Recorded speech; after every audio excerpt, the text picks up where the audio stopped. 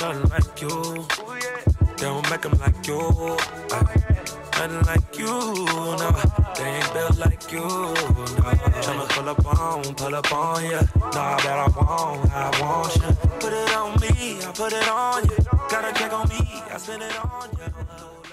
What up, Doe? Welcome to another episode of Sunday Mornings with a Cup of Joe. I'm your host, Joe. And today's episode, we got my homegirl, Holly Hawkins, a.k.a. Shorty52 from the Blue Magic Podcast in the building. What's up with it? Hey. What's going on with you today? Shorty52? Nothing much. Just chilling? Just chilling. Holly is one of my close friends. We've been friends for over 10 years. It's been a long time. We've been friends for it's over 10. Yeah, it's over 10 years, huh? Yeah. I met you in 05. Yeah, wow, yeah. Man, yeah. 2005. Yeah, we've been friends for a long time. Me and Holly met on the campus at Langston University, where most of my guests and friends come from. Successful black graduates of a HBCU. Yes. So tell us a little bit about yourself, Holly. You're from Texas? I'm from Dallas, Texas, born and raised. D-Town. D-Town. Born and raised. After that, graduated from high school, went to college, started off at Xavier University of Louisiana as a biology pre-med major. And then from there, I transferred to Langston and graduated with a Bachelor's of Science in Health Administration. So how long did you go to Xavier for? For a year. How was it? And a half. It was great. That was my dream school. But, you make decisions. Life happens. I had my son, and even though I had a child, I said I was going to finish college and I was going to go to school. So that's what I did. So how did this the miraculous question of all time? How did you end up at LU? Actually, one of my church members, him and his wife graduated from Langston University, and he told me that they had housing for students with children, and they had a daycare on campus, and that if I was ready to go back to school, that I should apply. So I did. I got in, and hey, Langston recruiting game is strong.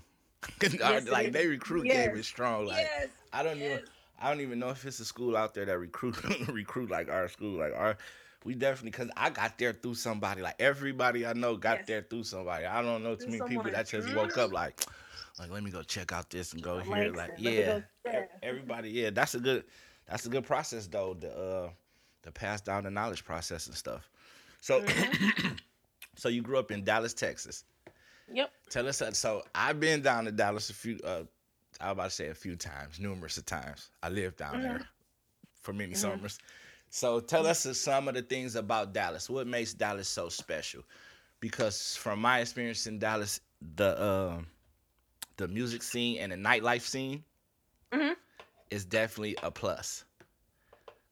I would say the music scene and nightlife scene is a plus. But growing up in Dallas, if you had parents that wanted to expose you to the Black Dallas theater, plays, the arts world, is definitely something that is big in Dallas, the art scene.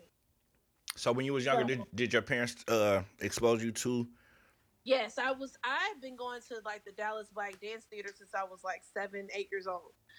Going to see the plays, going to the theater, going to the symphony, and seeing things like that.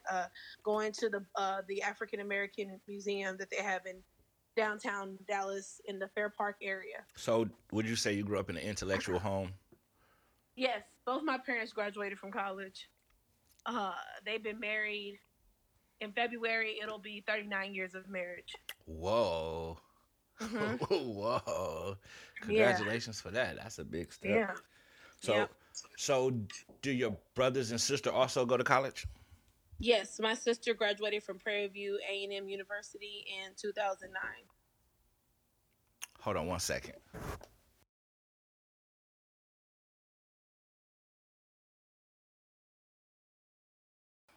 Yes, my baby sister graduated from Prairie View A&M in 2009, and then my older sister Kim, she graduated from college as well, and that's it. So would you say that your family one of your core values of your family was education growing up. Yes. Yes. So did your parents being educated, did that play a part in your decision to go to college? Yes.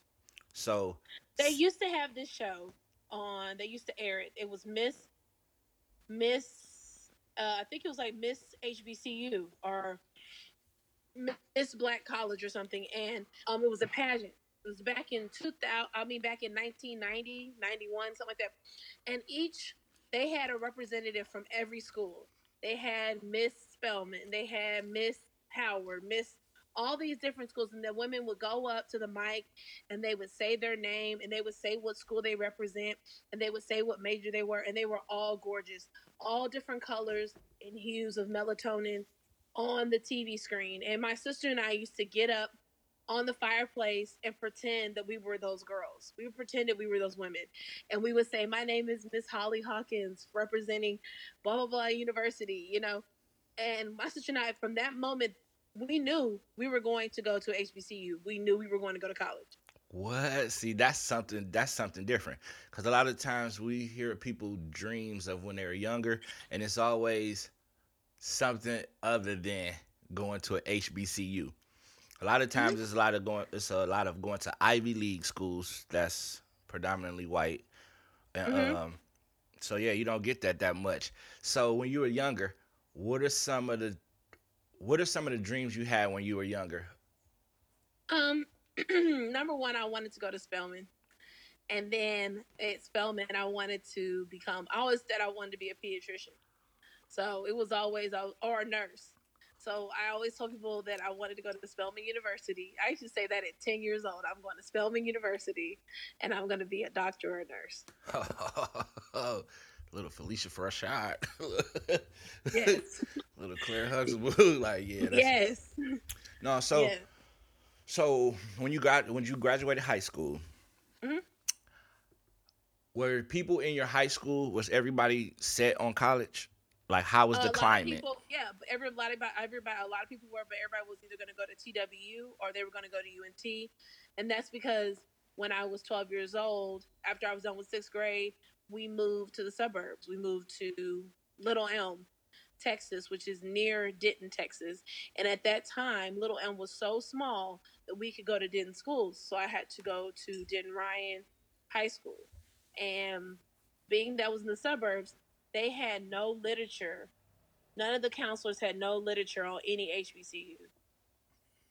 I think the Mm. only one they had was Prairie View, and it was minimal. It wasn't a lot of information. Yeah, I know Prairie View. That's a go-to college for people in that area. Yes, yes. So, um, I told my counselor, you don't have any of the schools that I want to look at. So I brought in my own information on Xavier, on Howard University, and I forgot the other school that I was interested in at the time. And I told her I was going to one of these three schools. How many did you fill out, or how many schools did you originally fill out for, compared to how Like many four, schools you got accepted for? four. I applied to four and I got into three. Oh, okay. So moving away from home, how big of that was a decision when? It was huge. I wanted to grow. I mean, me being a parent myself, I realized that my parents did the best they could do. And my dad, being the fact that he went to college, he graduated, and he was and he's a retired Marine or former Marine. He was just real strict on me. And I'm the oldest, so of my parents, so it was just really strict for me, and so I got accepted to Xavier. I wanted to get away I from want to go Texas. cut up. You want to go I be mannish. did. I did because I didn't get attention and stuff like that in high school, not like that. Oh, Like okay. I only had one boyfriend, and that was because I knew that because he knew our family and we went to the same church. Other than that, I didn't do all that. I didn't go to parties. I didn't have all that. No, and I wasn't one of the girls that was getting a bunch of attention. So when you go into a city that loves black women and all of that, your eyes kind of get wide open, and then after that, you kind of have to learn how On to how deal to with that. learn how to deal with all the attention, the Yeah, newly deal found with attention. attention. newfound attention, stay focused on the goal at hand, and stuff like that. So when you got to Langston University, what was your Mm-hmm. first thoughts of the university? That it was small and it was in the middle of nowhere. And then that's everybody in general. I remember when I first was coming here, I was like, "Where's this at? What is going on here?" I was like, I was like, in the middle of nowhere. Remind you, Xavier's in New Orleans. It's right there in downtown. That's a big change. Downtown New Orleans. That's a big change. You go from that to the country, and my dad moved me in to my apartment in the Commons, and he was like, "Holly, all you can do is be focused out here." I was like, "Yeah." Mm-hmm. So when you originally started Langston University, did you already know what you wanted your major to be since you were already coming for a 1-year university? Did it change? How? No, my major stayed in the healthcare field. It was health administration. I had already done my research prior to, so they already had all that information that I was going to do that. So yeah. So when did you first come up with that you wanted to be in the healthcare field?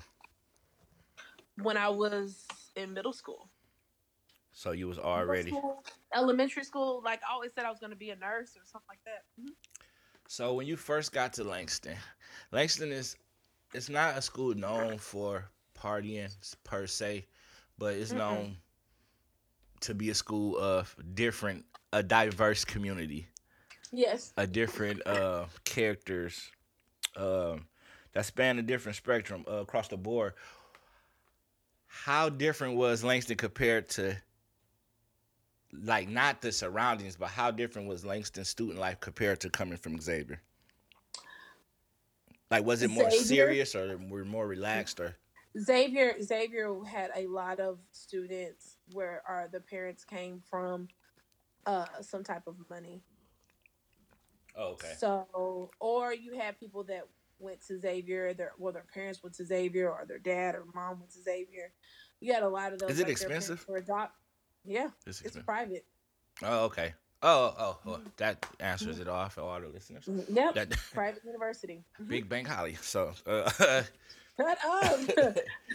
It's a private university, and so therefore, you're going to attract a different type of people. But with Langston, I will say this: Langston made me more relatable. Langston helped me with that. Langston helped me with not judging a book by its cover. Langston helped me as far as learning how to get along with all type of Black people from all different walks of life. So, speaking of that, a lot of people don't understand what would you mean by that, by you being Black. Oh, really? Yeah, okay. because so a lot of people, they might be like, how did you have a hard time interacting with other Blacks when you Black? Because they think all Blacks might, might come from the same, somewhat of something where we all just generally connect, and you know what I'm saying, feed off the same thing. But can you more elaborate on? Okay, I will. Growing up in Dallas, I was never the Black girl that had Black friends for a while because of how I grew up and how my mother taught me. Like, that whole, you talk white, you're trying to be white because you want to be smart and you want to sit in the front of the classroom. You want to be involved and you want to do these things. You're doing, you're being something that is not cool. So I had that already stigma from my experience. Did you feel like that personally? Did you feel like that? Like, personally, did you feel like you had a disconnect from people from that, or did you feel like you had a disconnect from, per se, Black culture?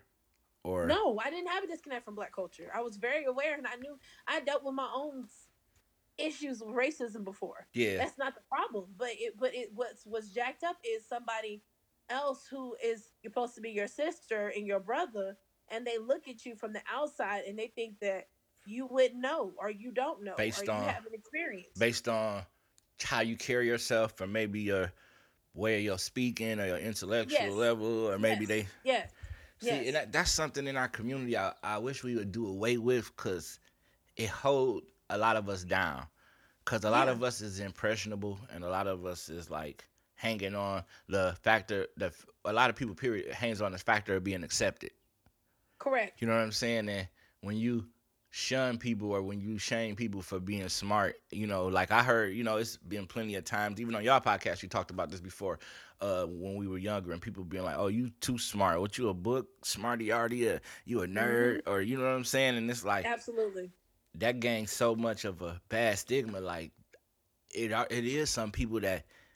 So how did you not let it affect you from not, like, you know, because you know some people. Affect, well, I will say this: from the time I want to say 7 till about 14, it bothered me, but I kept it moving. I just kept being involved in stuff. I kept doing things. What gave you that push to keep going? Because like a lot of people wanted to. One thing was I liked making my parents proud. I thought that just seeing how happy they were to see me do things and do good things and be involved in different activities, and them come up to the school and they see my name on everything, that made me feel good. So I'm gonna continually do that, whether y'all like it or not. Do you think? I've only in my whole life, I think I've been in like maybe 3 fights.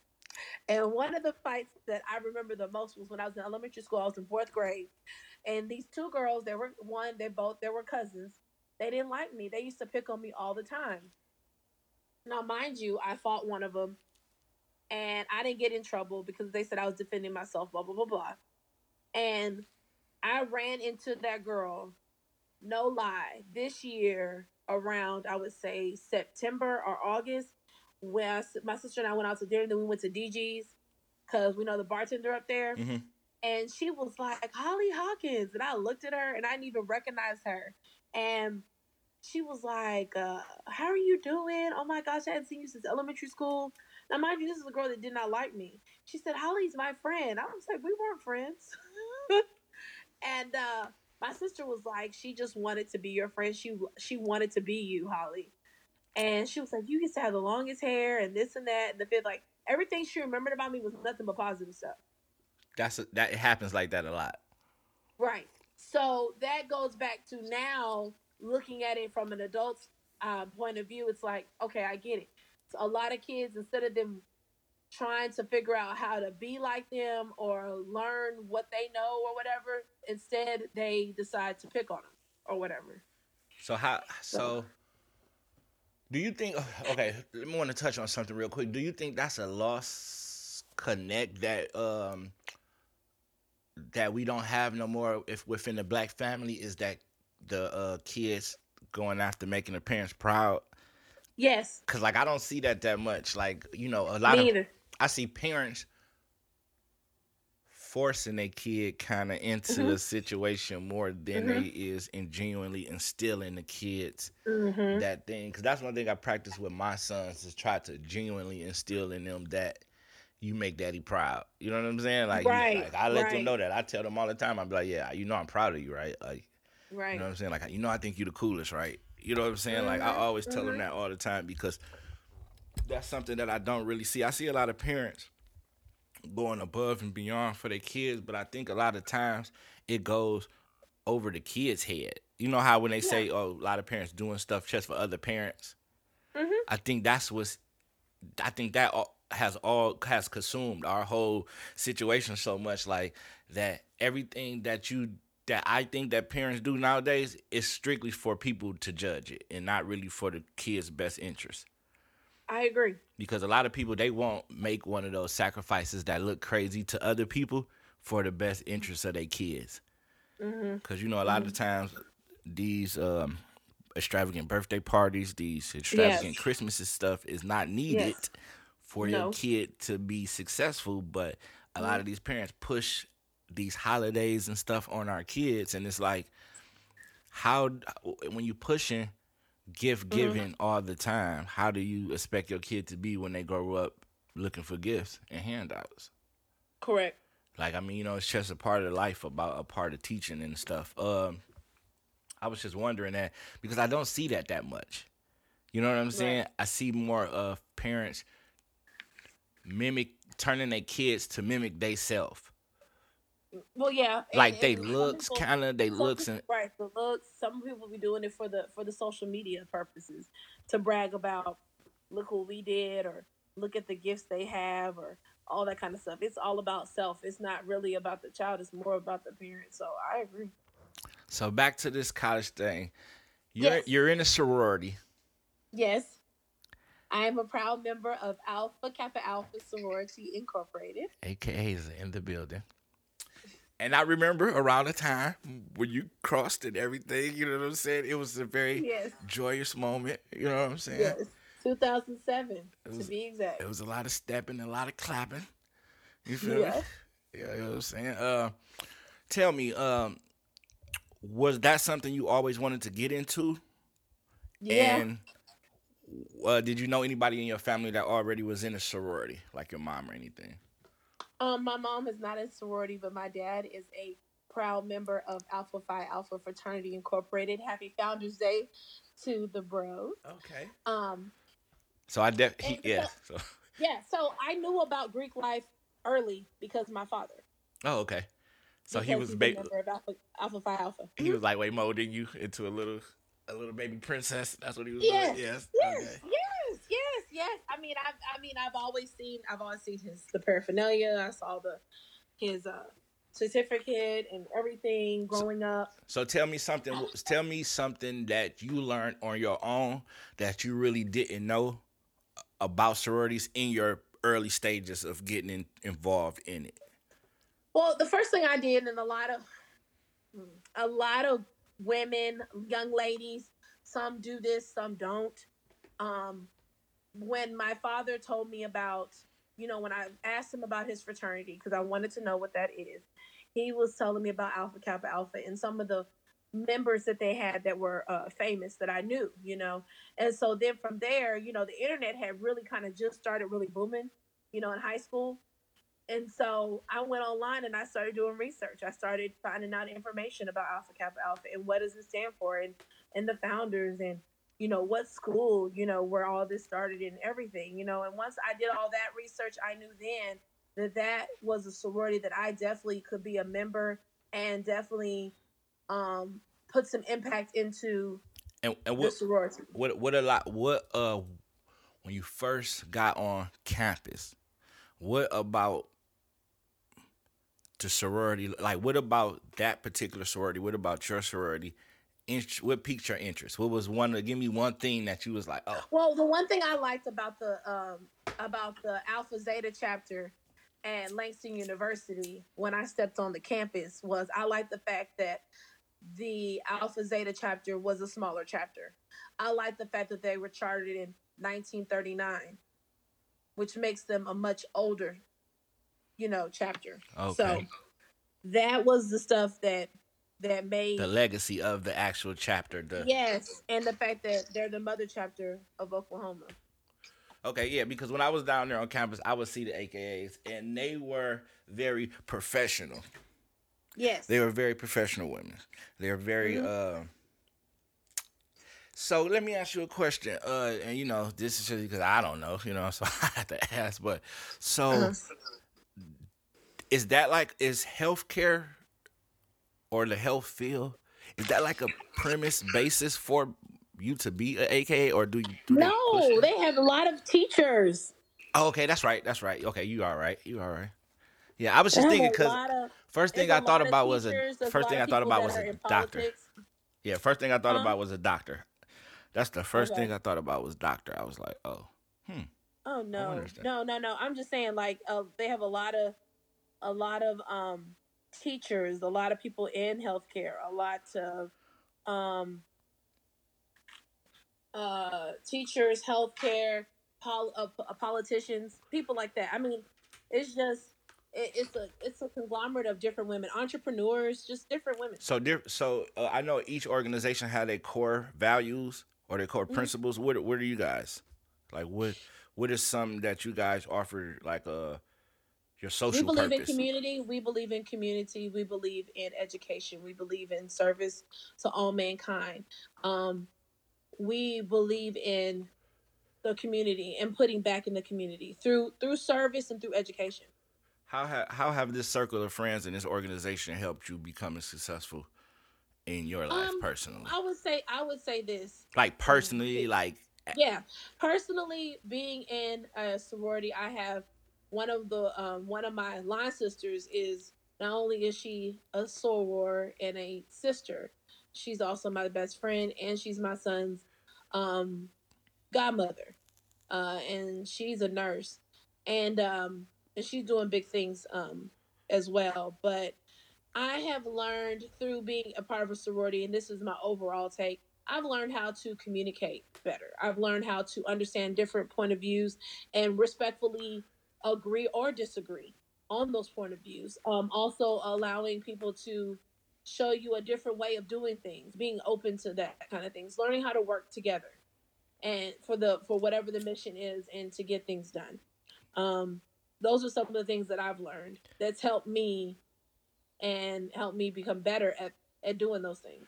so what about so what would you say about the what are like some of the misperceptions of black Oh yeah. sororities? The Some maybe people that never understand, saying it's a gang, it's not a gang.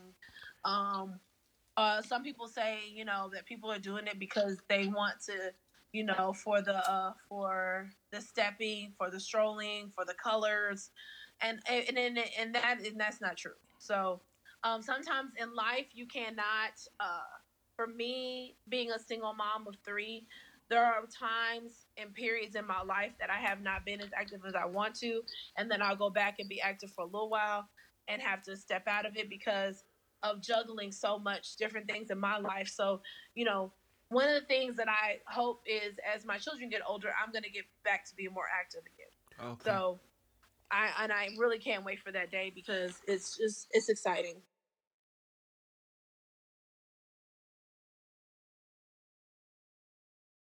Who see sororities on TV or something who's like interested maybe, or maybe a girl in 12th grade senior year. Uh-huh. Who, First things first, I would tell any girl going into college before we even think about sorority, let's focus on the grades and make sure your freshman and sophomore year are stellar, especially your freshman year.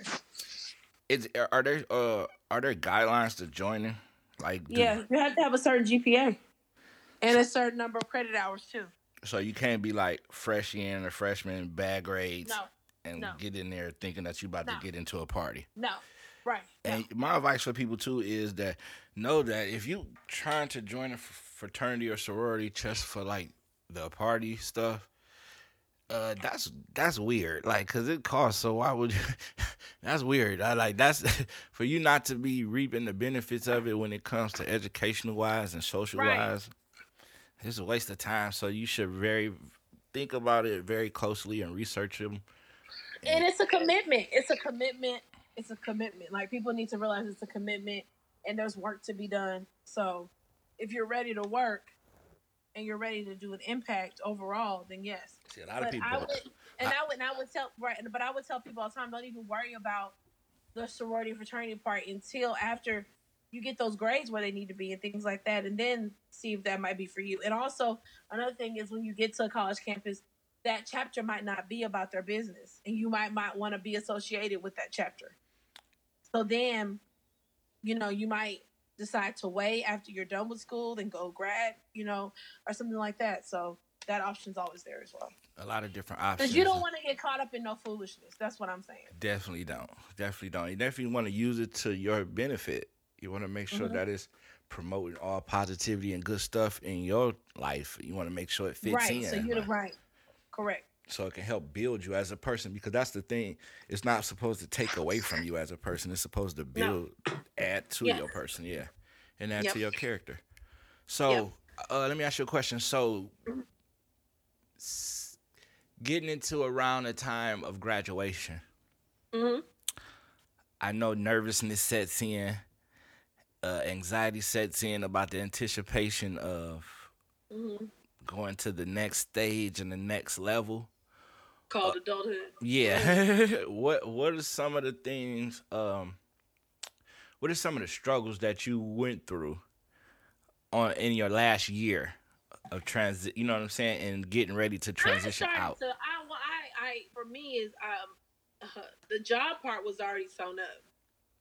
For me, it was more of the lines of Now, how did you figuring go out how. about that? How did you go about that so early, Well, or I am. was it an So intern thing? yeah, I was an intern. I had an internship with the Department of Veterans Affairs Medical Center, and I ended up getting in the program called the Student Experience Career Program.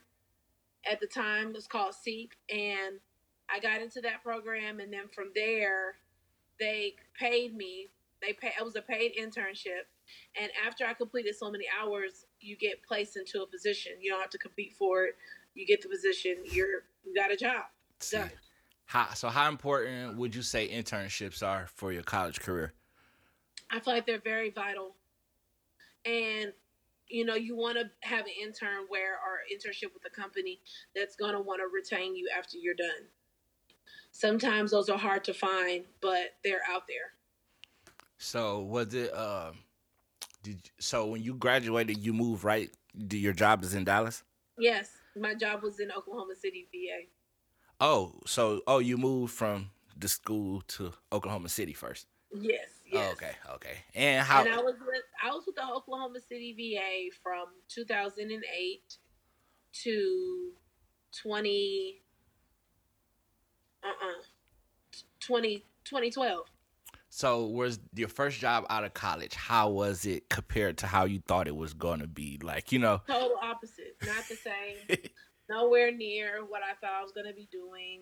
I had to find love in what I was doing, and once I found love in I was doing, that's when I started really like getting great ratings, getting them bonuses, um, moving on to the next thing. And so it took me a while to get my next position, which was still with the VA, but it was in Office of Information Technology, and that's how I got back to Dallas. And then I had that position for 3 years, and then I transferred from there to another position in contracting for the VA, and then now I am a contract specialist. So because you just got a new promotion in the last few months, am I right? yeah, I'm a contract specialist. Yes. Congratulations. Thank you. So what do you actually do? I mean, can you disclose it, or is it like? Yeah. I can tell you, contract specialists basically they are the liaison between the company that is doing whatever we need them to do for the VA and the VA. Oh, okay. So we're the ones that make sure that things are in regulation, that they are following behind all the regulations, all the memorandums, all of those different policies that make sure things are being conducted correctly and ethically. Make sure that they're ethical. So. Okay, look at you. So, Yeah. since you graduated college, financially, how was the college ride in hindsight? Now that you look at it, um, was it too expensive? Was it worth it? Was it, what could have There's been? been times. Well, there's been times where I used to say it was too expensive, and that was because I wasn't financially where I wanted to be personally. But it's a, it's definitely, um, it's a journey, and people have to realize that once they get out of school, it's a journey. Financially, it's a journey. Life is a journey. So your personal life is going to take some getting used to as well. A lot of So people like to knock college because of the debt that you might be in due to student loans, or some people might not. They might not college because, and they might down college because they might be like, oh well, I can be this rich without it, or you know what I'm saying, I can be successful without it. You don't even have to have a GED to be successful, and this and that. And I often like to remind, especially the younger listeners and people around me, I always tell them like, college is often more about the experience as well as it is about the educational part. well, because okay, put it like this. Let's use one celebrity. We're gonna use one celebrity that used his college experience and his college networking to his benefit. And the person that comes in my brain, and and I'm still praying for him and his family. But Puff Daddy, Yeah. Sean Combs. I mean, he at one point was going to New York to DC and hiding on a bus to get on there for free so he could ride to go back to school. But because of his connection, that made Howard, he used his connections at Howard University to put on new artists and things like that because he went to school. I think he also learned about more, like he probably brushed up and his soft skills improved just from going to a couple of communication classes at Howard. But you have to have a personal drive and a goal that you have in mind when you go to school, to me. See, a lot of people, they don't understand. They don't understand the world of resources that a college offer you. Correct. Because when I was at school, I didn't know what I was even dare doing in the first 2 years. I was just chilling. There. I was going to class. I didn't know what I was doing. I was chilling. I was letting the counselors pick my classes. I was like not going to like none of the resources. No center for nothing. I ain't going into it. Not a tutor. I'm not doing nothing. I'm going straight to class, home, party, home, class, trap, home, class, party. Like all in a circle. I'm not doing none of that until I ran into people like you that also express the value of soaking in what's around you and knowing how to take advantage of opportunities that's put in front of you. A lot of times being on a college campus, what I learned is that you meet so many people. Mm-hmm. You get to interact with so many people with so many different ideas than you have. It's always possible to formulate a brand new idea. A brand new idea. With being on the actual campus. So that was like a big thing. You know what I'm saying? Yeah. That was like a big thing. So speaking about black women, college education, what do you think about the perception of black women in America now? Okay, so the new perception of black women in America to me now is, yes, we are still, to a certain degree, we're still sexualized. But at the same time, I think that there's been so many educated black women behind the scenes in programming on TV. Ava DuVay, Shonda Rhimes, they're writing and making new stories and things. And so now there's a new look on the depth of black women and the things that we go through in our stories. And I have to, to give credit for women like Oprah who have her own network. So therefore, those shows are being shown and people are seeing them more and more. And then now Netflix, I think, got to deal with Shonda and Ava DuVay to do some more shows. So, like I said, our perspective is being shown in different ways, all on TV and in the media. Do you feel it's improving? I think it's improving. I do. I think we're shown as being smart and intelligent a lot. Also, they're showing more couples of, black women with other races as well. So because that is a reality. That is a reality. And I keep telling people when I talk to folks, because I watched 12 Years, I think, what was it? The one that was on Netflix that Ava DuVay did. And it was about mass incarceration. Mass incarceration really shook up the black home completely. Mm-hmm. And Vietnam as well. And so because of that in itself, that's why the black family and the black family in the unit is always a rarity. It's something that has been, that's been sought after as far as destroying. Do you feel like it's a war against the black family? Do you feel like because here's the thing: if you had, but it is to me, because if you had hundreds and hundreds of black homes right now in America, majority of them don't have mommy and daddy in them, and most of it is due to incarceration from petty drug charges. That's not really violent offenses for real. Yeah, that's what I'm saying. Not violent offenses. Yeah. See, a lot of people don't understand that plays in the perception of women, the perception of black men. The question is, and then on top of that, how many black women have talked to a dude that went to jail or did some time that's out now? How many times we run into that? I have. Do you run into that more than you do regular nice black guys? No, it's about 50-50 chance. You know, it's a toss up. See this. Toss up. This is the thing. Do you think? So do you think it's a lack of low? Like, do you think it's a lack of gentlemen out here in the black community? Do you think we lacking the gentlemen in the black community? Do you think that, because you know how everybody want to talk about, like, oh, everybody needs to step it up and get it together and do this and that. Do you see that? Do you see it being a need for guys to step up in the black community? Because you're a black woman, I know. Yeah, and I have 2 black sons. And my thing is this: there is a need for black men to step it up and be, the pillars of our community and step it up in their household. To me, I feel like there's a lot of men that do it already.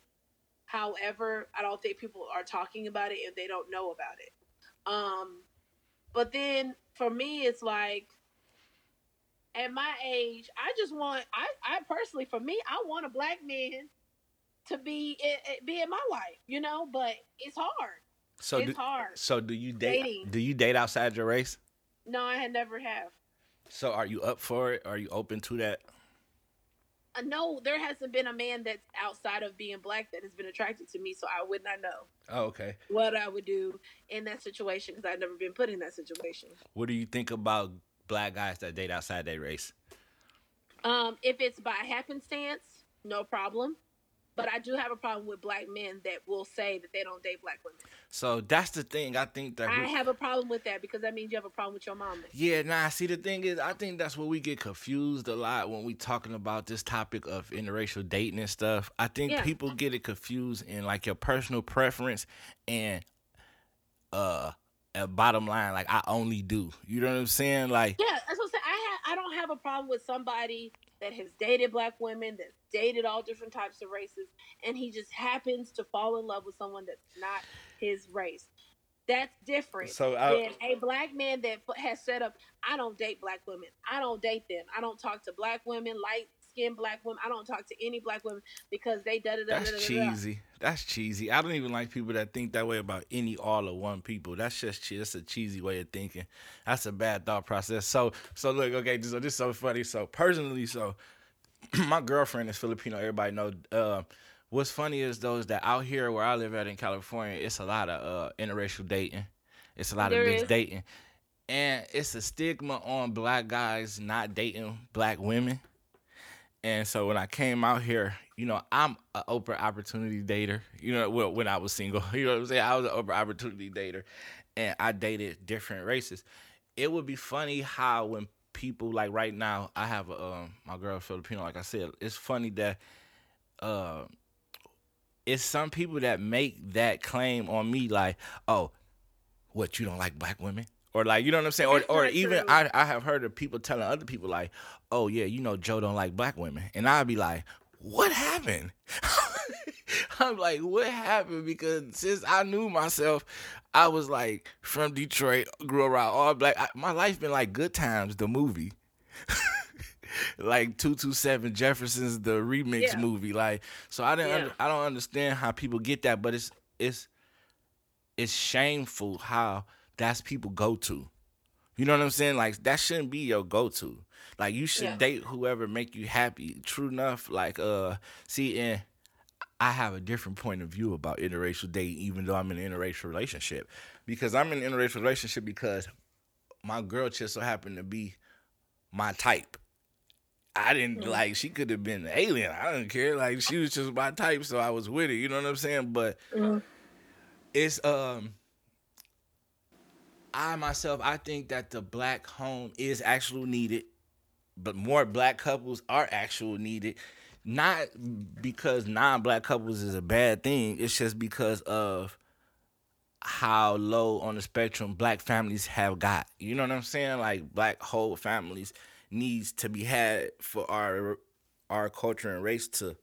Well, I would say, I'm not to mean to interrupt you, but I feel like black couples are under attack because a lot of black couples do not have the resources to understand the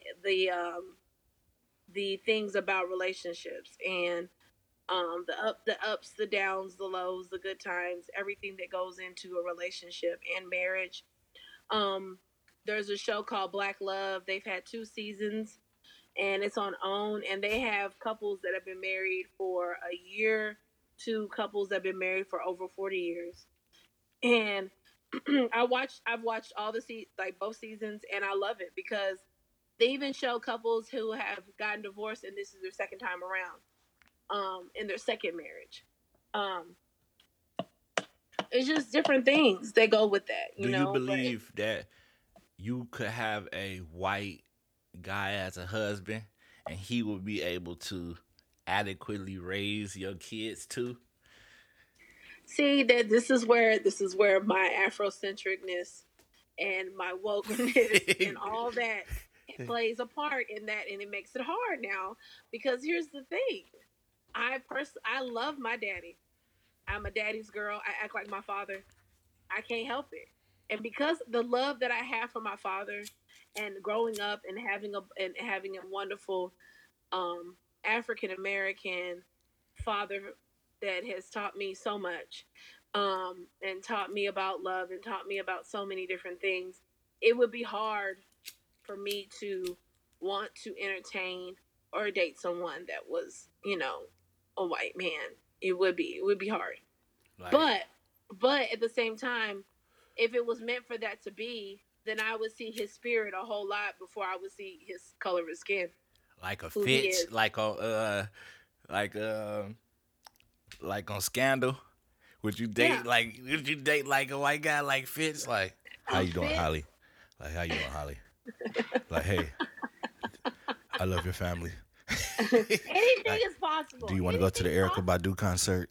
Like, anything is possible. Anything is possible. Anything is possible. Now, because some people might find it weird. They be like, "Well, how are you in a racial relationship, but you promoting black families?" It's like, I feel like you can promote black families also in an interracial relationship. Also, I believe that combining races, like, and learning about each other cultures can promote the black race more. You know what I'm saying? It can strengthen our relationships with different races, because a lot of times the racial divide comes from the miseducation. Yeah, you know what I'm saying? A lot of people miseducated about black culture, black lifestyles, and everything. And I think people are scared. Some people don't want to be called African Americans. Some people want to be called something else. Some people don't want to be called black. They want to be called something else. We're constantly always searching for our culture, because at the end of the day, when you look at history, our culture was snatched from us. So that's where that is. So you got 2 sons and a girl, right? Yeah, my daughter. Mm-hmm. So tell us, what is the difference of the fears that you have raising boys and girls black in this America? My fear period for my boys is being misunderstood. Being misunderstood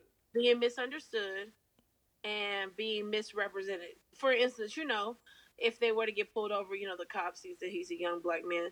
They don't know anything about his background. They don't know anything about him, but they're already making assumptions just about what he looks like and the fact that he's a black man.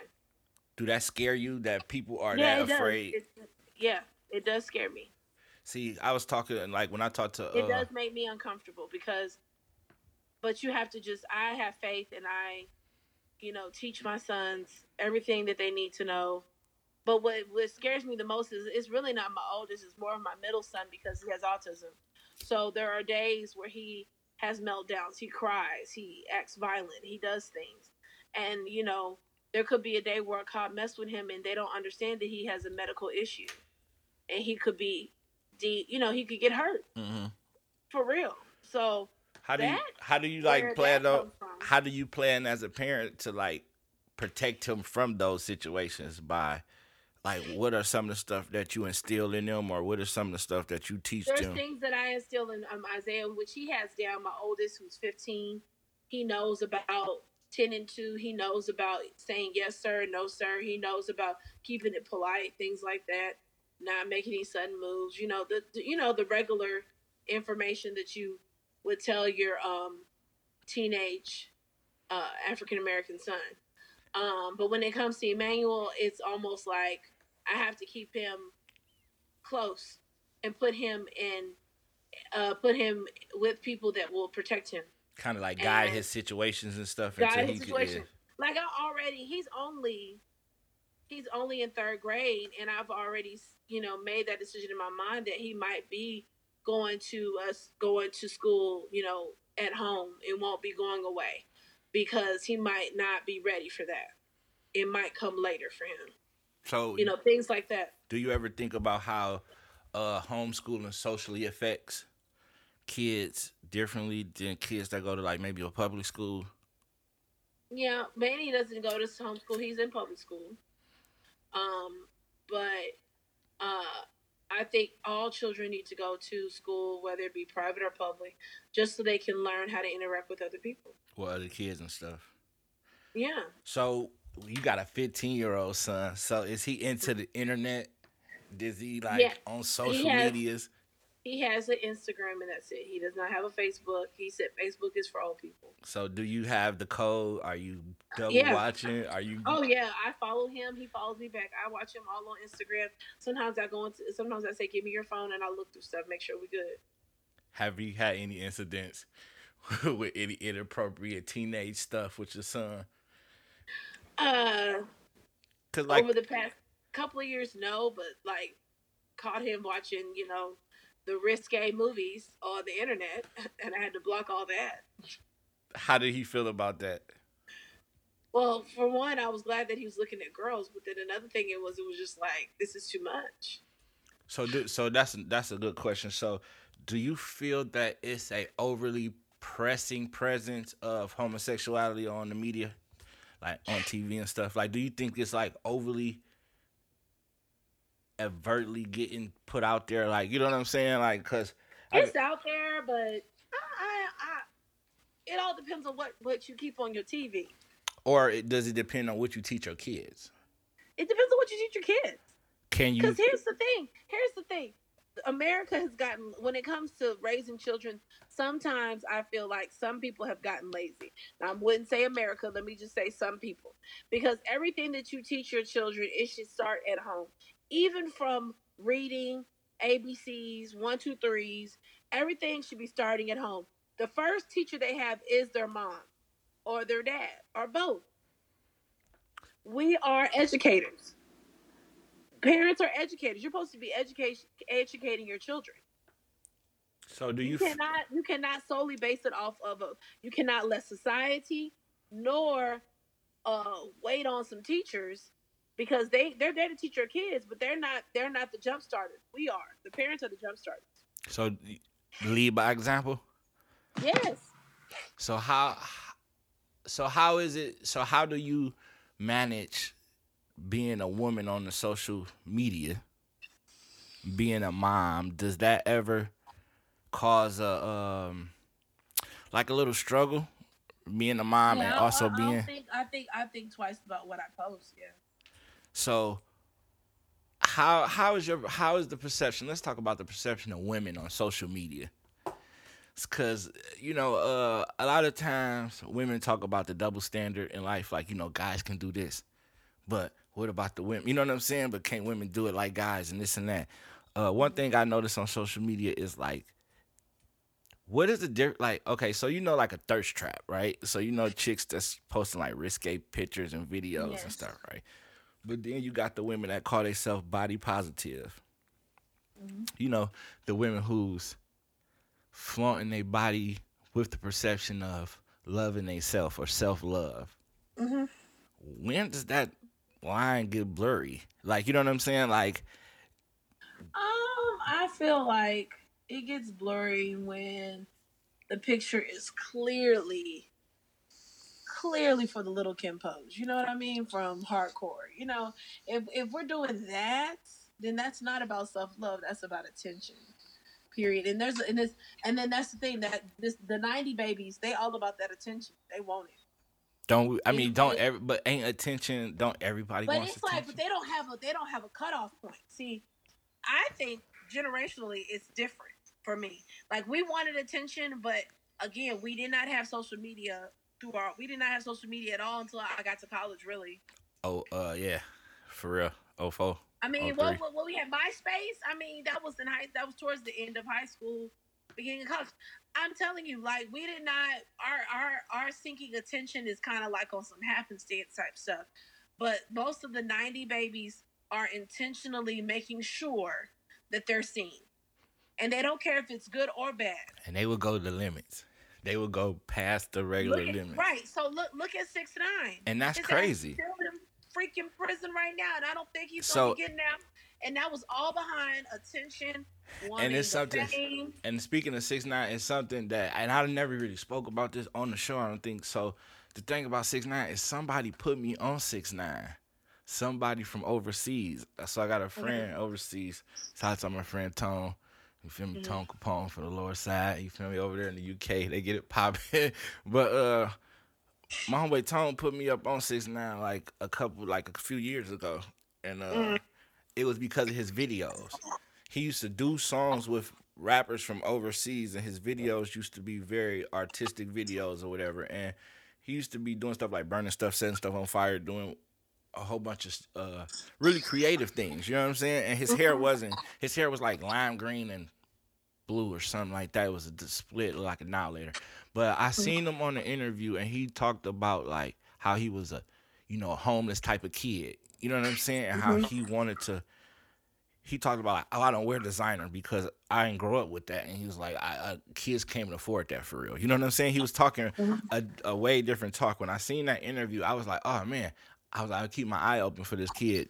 He could be one of the ones that reach out to the other kids. But then, out the blue, I seen him just show up, blooding it up with some New York Bloods that I actually know.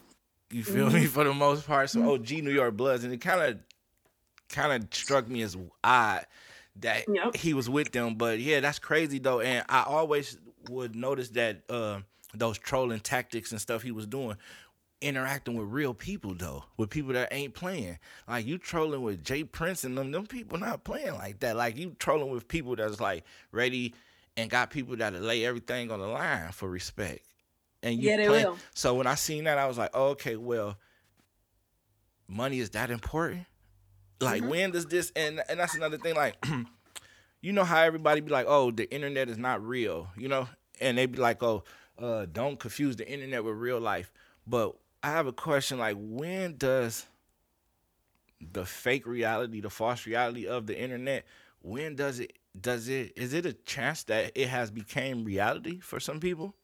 I think it is reality for some people. Because there is no line from social media and all that stuff to real life. Because when you think about it, and people are making money on social media. People are doing ads on social media, and they're getting checks. Like, no. So if you can, when people say like, oh, you think followers make you popping, but then you can be like, nah, it don't. I got friends in real life, but when you think about it, followers do make you popping because it can introduce a new form of money.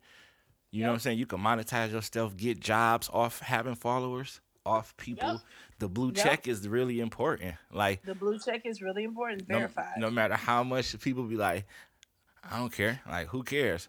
If you got the blue check, it really will up your status. Like it do up your status. It do. Now this the thing though. How bad is that for your reality? You know what I'm saying? Like for the world that you live in, how bad is that when a false narrative is becoming the real? You know what I'm saying? Yeah. Like it. Like when you think about what's your reality, right? And you think about what's fake to you. How scary is it thinking about that's real to somebody and they live and breathe it? Yeah. Like, you know what I'm saying? Like those photos, those likes for like a bad day on Instagram will cause somebody to for real have a bad day in real life. In real life, and want to end it all and go into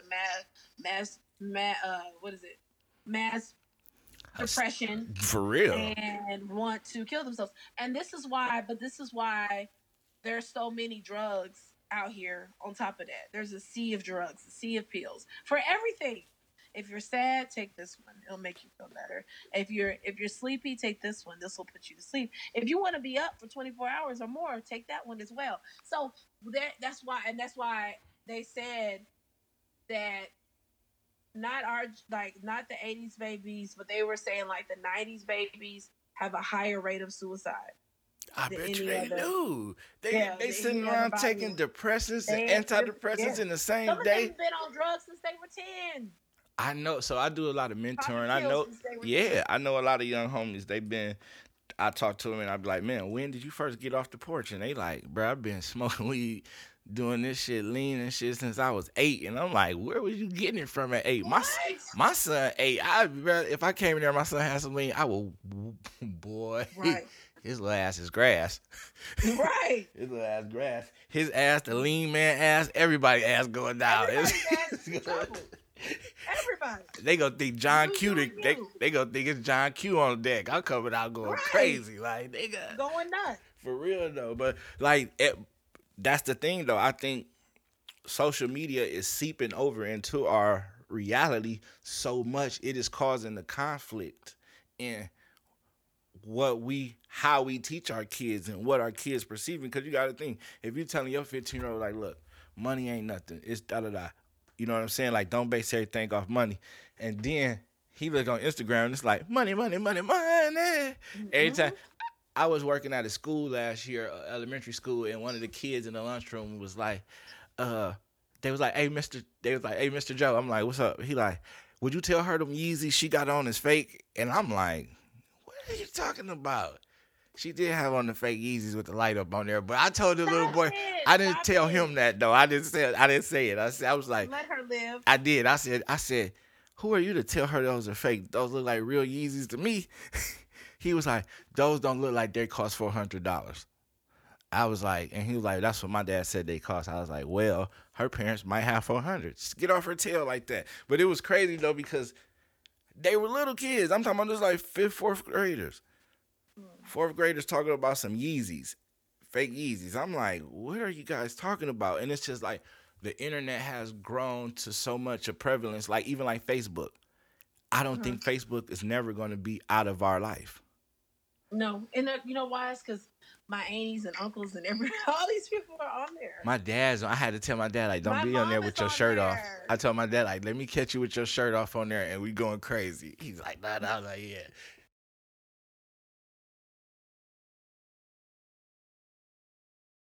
Email address to even get on Facebook. People don't know that. I remember I remember that. I was telling somebody. I've had a Facebook page since I think it's since 2005. I was in a computer lab of the journalism building that the day I seen Facebook. I was on MySpace and looked around. I'm like, what is everybody on?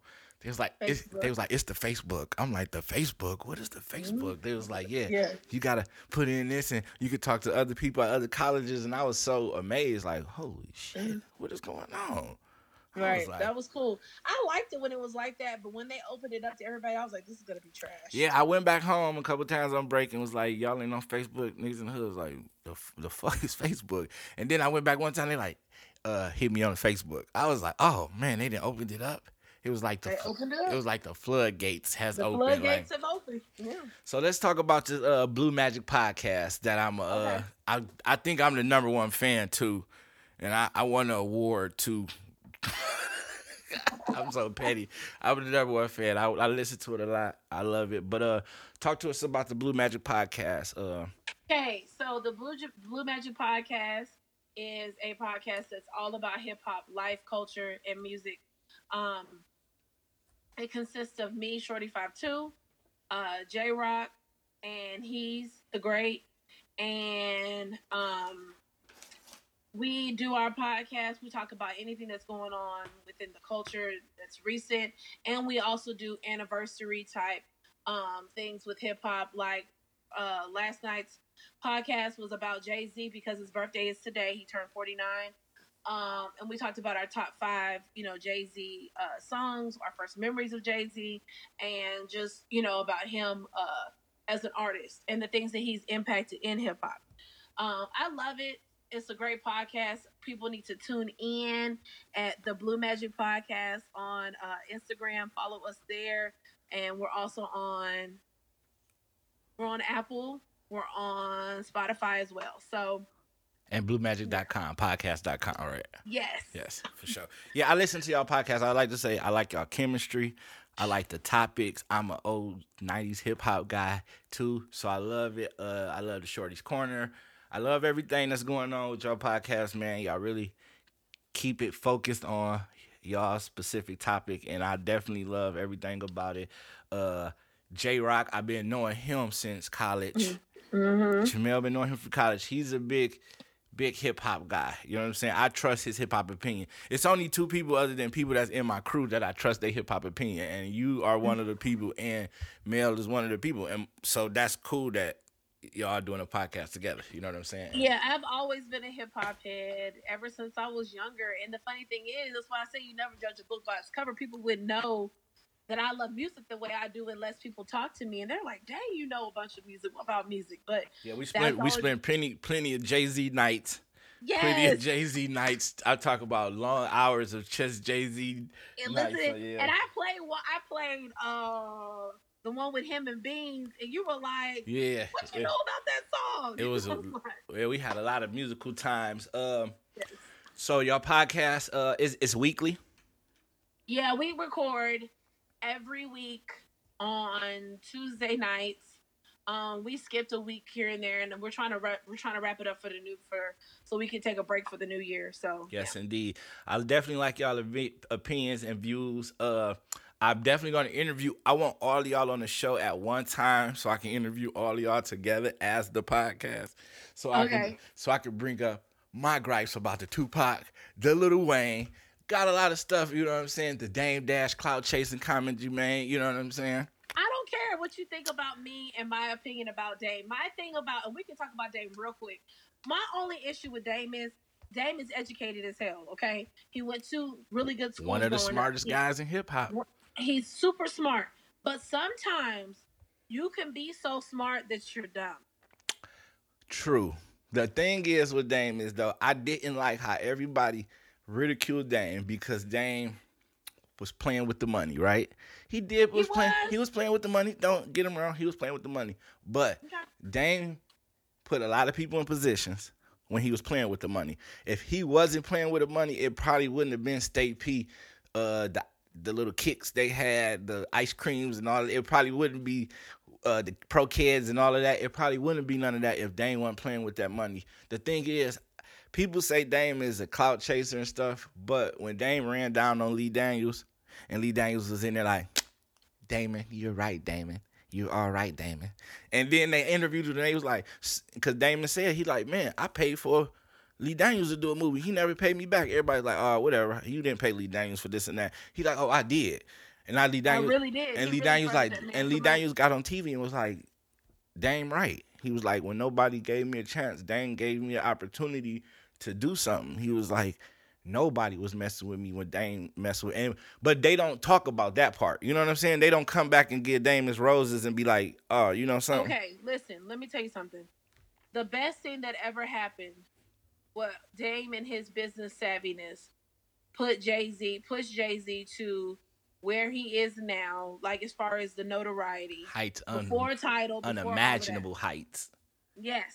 And then the other guy, because it was Dame, Jay-Z, and that other dude that just recently they did an interview on Breakfast Club. I forget the guy's name. And the three of them is the reason why they was Rockefeller Records. Now, towards the end of Rockefeller Records, you know, when they had Dipset and they had Cam'ron. And Jewels and all of them. And the thing is, that was the beginning. You know, that was the beginning of the end. That was true. The beginning of the end. That's true. And shouts out to Dame, man. Dame is a good businessman. Dame, everybody needs to show Dame some love because Dame definitely is responsible for a lot of trends and a lot of stuff that we do in hip hop now. The spraying champagne. It's a lot of stuff that Dame is responsible for that was the liquor advertisement. The bottle service popping, all the it's a lot of stuff that Dame been responsible for, and I just want Dame. They had Armadale. They had the vodka first. I was a big drinker, Armadale. I was a big drinker. I got one more. I got one more for you before we get up out of here. Lauryn Hill or Erykah Badu? Erykah Badu. Does Lauryn Hill not writing them songs take away from her credibility as an artist? To a certain extent, yeah. You think so? To a certain extent. Now, but you can't take away her delivery. Can't take away her delivery. Can't take away delivery. That Miseducation was a hell of an album. Whoever wrote that. It was one hell of an album. But the thing about Lauryn Hill and I don't know. As an artist, sometimes people that are artists, they have to be around good people that help them, push them to keep working and doing, True. And it's like she didn't have that. That's true. So her artistry kind of got lost in the waves of her personal life, and then Ola was talking about how she kept having kids with that man, and so then from there it became, you not showing up to concerts, you not doing this, you not doing that. Do you think after all that stuff, do you think she has solidified herself as one of the greats? I will say, yeah, for women in hip hop, yeah.